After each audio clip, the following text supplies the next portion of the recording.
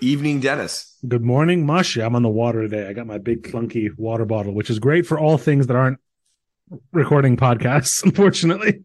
It does make a bit of noise. Water consumption, we just had a huge discussion about this, Big Kev and I. By the way, I don't think did I tell you this? I don't know. We put the band back together. The band's back together? Kev's back? Oh, yeah, Kev's back. Crap. Yeah, Kev's back. That was a huge moment for me, actually. I was more emotional about it than I realized. So, which actually, wow, I did not plan that, but being emotional about team members coming and going kind of ties a bit into this quote. I don't think I've mentioned comic books on this podcast. No, you've had anime. You've had you had the high school one. You've had a couple of like Star Trek and Doctor Who and stuff. I don't think we've had a comic book. Yeah, comic books. We had the anime one, but comic books, obviously, different comic books and manga, American versus Japanese, very, very different culturally. Occupy, I think, actually similar but different spaces culturally. And you literally read them in opposite directions. Yeah. Well, you know what's funny? When you buy manga here, that's in English, obviously, and you go to read it left to right. When you open the first page, Shonen Jump or whoever have had to insert an extra page that is like, "Stop, you idiot! Flip it over. You're reading it the wrong way around." Go the other way. Yeah, don't spoil the ending for yourself. Yeah, they should. I mean, I think here they just publish it the way you naturally read it, which is really what they should do. But this is an American comic book quote from at one time my favorite superhero, perhaps still my favorite superhero, or at least a version of that hero. What's your favorite superhero? I don't know the answer to this I'm question. a big fan of The Flash. I've always been a big fan of The Flash. Okay. Which is interesting. I think I inherited it to some degree. So The Flash is generational. Yeah, who's your Flash? It's not Barry Allen, right? It's not. Barry Allen's my father's Flash. My father loved The Flash. And I do love Barry Allen because when I was a kid, there was a TV show that was the Barry Allen Flash. But I'm really more the Wally West Flash. This is a Barry Allen quote, though, during the Blackest Night saga, which is a Green Lantern storyline, when death is trying to take over the universe and they're raising the dead and they're fighting. And the Flash, Barry Allen, who probably is the greatest Flash, even if he's not my Flash per se. No, he's not probably. He definitely is the greatest Flash. Has a line where he says, "Life doesn't give us purpose. We give life purpose." And I want to abstract a bit away from the overall life part of this. Well, maybe I don't. As entrepreneurs, as people who work perhaps at a high level or a medium level, or hell, 40 to 60 hours a week at a business, that business is our life. We were just joking about when we take our breaks. Live to work, work to live. Yeah. Yeah. And I'll say, as a manager, as a leader, as someone who takes seriously the people under them, and what their goals are and what they want to achieve and how I can contribute to them and hopefully have them contribute to me. I like this quote because it rings so true with business.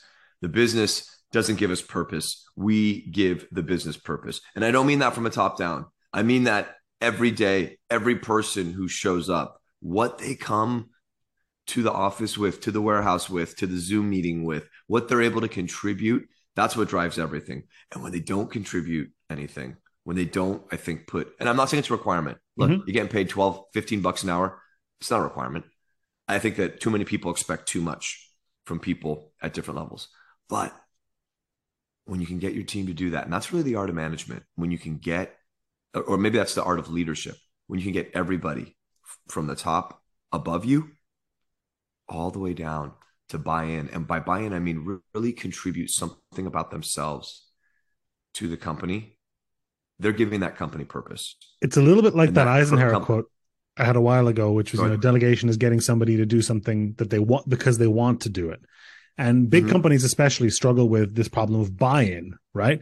And you kind of alluded to it. If you're someone working in, like, retail is a prime example. If you're folding clothes at an Ann Taylor or you're a barista at a Starbucks, I don't think anybody can reasonably expect you to buy into the larger vision of the Starbucks brand around the world. I think that's patently unreasonable. But on a micro level, buying into, what you guys are trying to do in the store, what you're trying to achieve with your coworkers, and having things humming and having a good relationship with everybody, that sort of micro level of buying, I think, is very possible. That's the key to it. I think that's absolutely it. you're not buying into Starbucks HQ. You're buying into Starbucks store 46571. Right. That's what you're buying into. You're buying into that band of brothers, if you will. And tech companies try to cheat this a little bit. This kind of is the purpose that stock options exist, right? To give you this is kind of what they're trying to get at. Also, there's some like tax implications, but it's also so that you feel attached to the success and the goals of the company as a larger piece, right?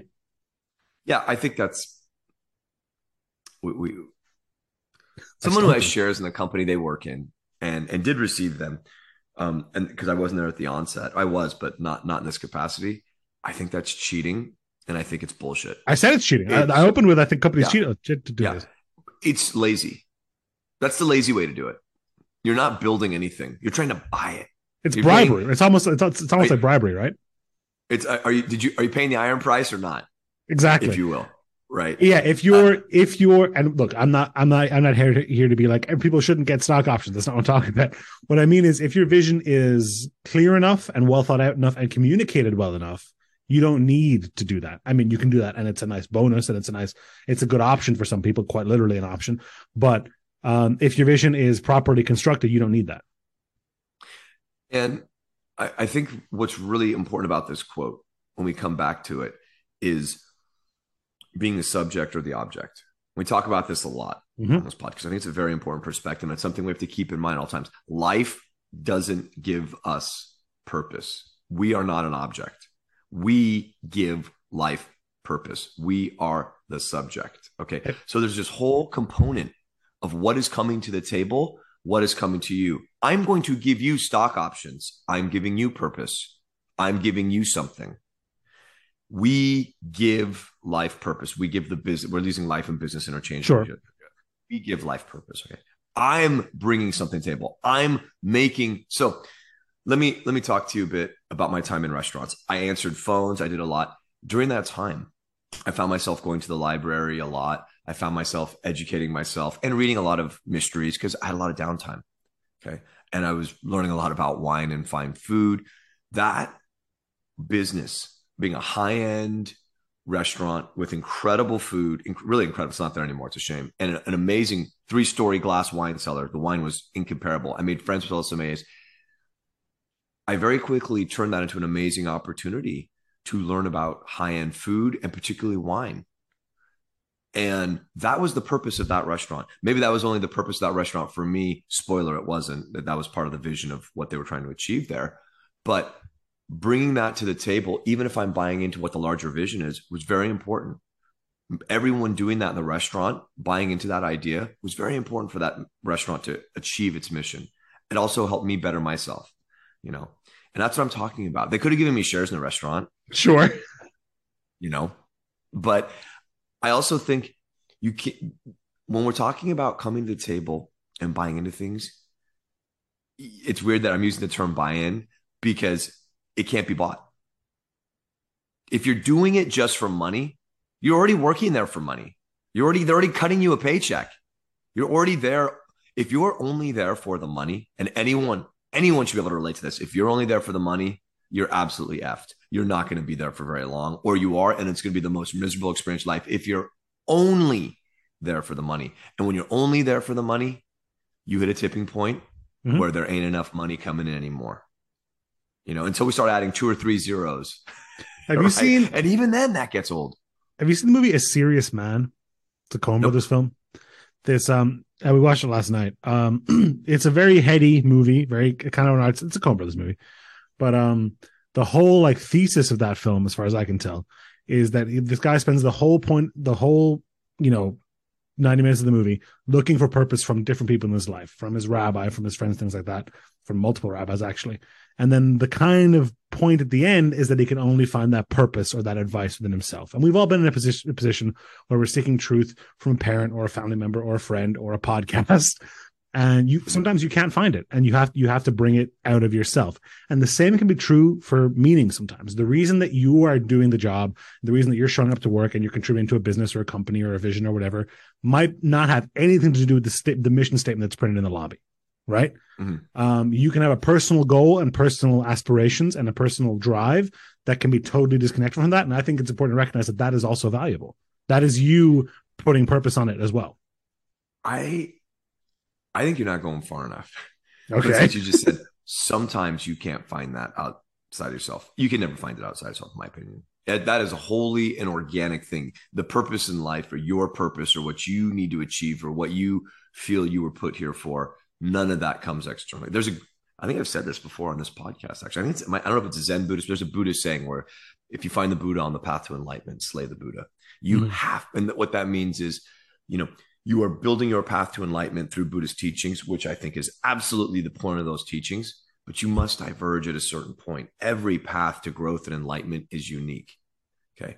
The other thing is the mission statement of and likewise, and what I'm trying to get across here, the mission statement of a company is important to inform whether or not it matches your mission statement. Right.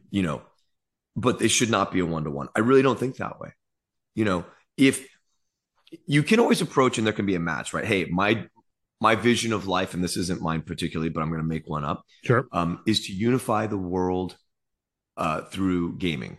I think it's an amazing, and I think a lot of this is true. Unify the world through gaming, a common language and an artificial construct where we have a goal, we communicate towards that goal, but it's an artificial thing. It's a game. We're not playing real life, but there's this great way that we can reduce socioeconomic status. You're just players sitting around the table. You don't interact outside of this, but in the artificial world, the artificial construct of this game, we're all equals. We're all working towards a common goal or against a common goal or against each other, or however you want to put it. But in that moment, we're interacting as equals. And that's beautiful. And that's my goal in life. And you can find many gaming companies who will have that. Companies are a little bit wise to this now. I've been in a couple of interviews, job interviews in my life, where they will say, as much as we're interviewing you, you're interviewing us to see if this is a good fit for you. And that can mean a lot of things. That can mean like their work from home policy. That can mean their social justice contribution, political responsibility policy, or that can mean their mission statement.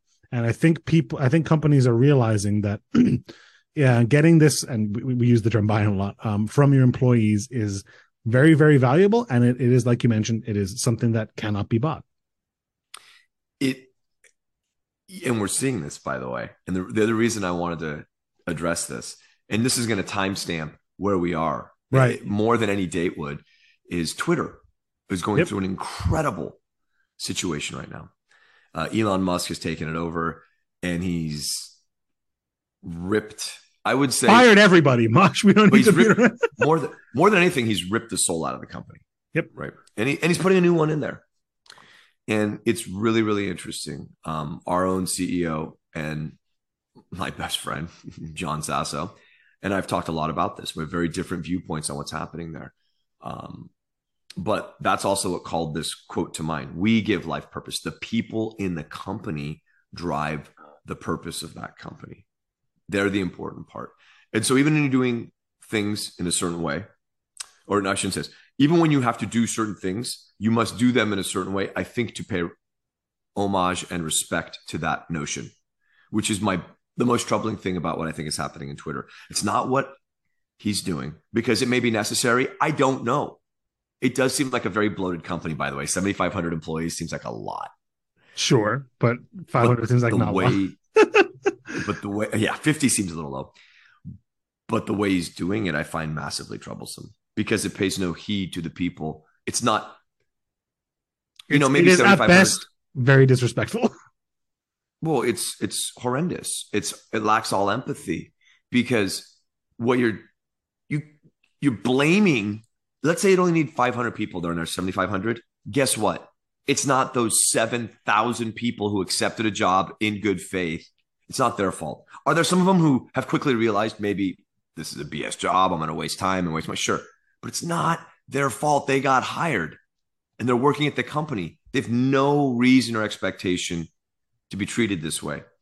And I think that's what happens when we start to think the business gives us our purpose and not the other way around. As leaders, we start to think, well, the business gives our team purpose. The business gives the employees purpose. That's the point of it. And when we start thinking that way, we lose so much. The people give our business, if we're an owner, an entrepreneur, the people give our business purpose.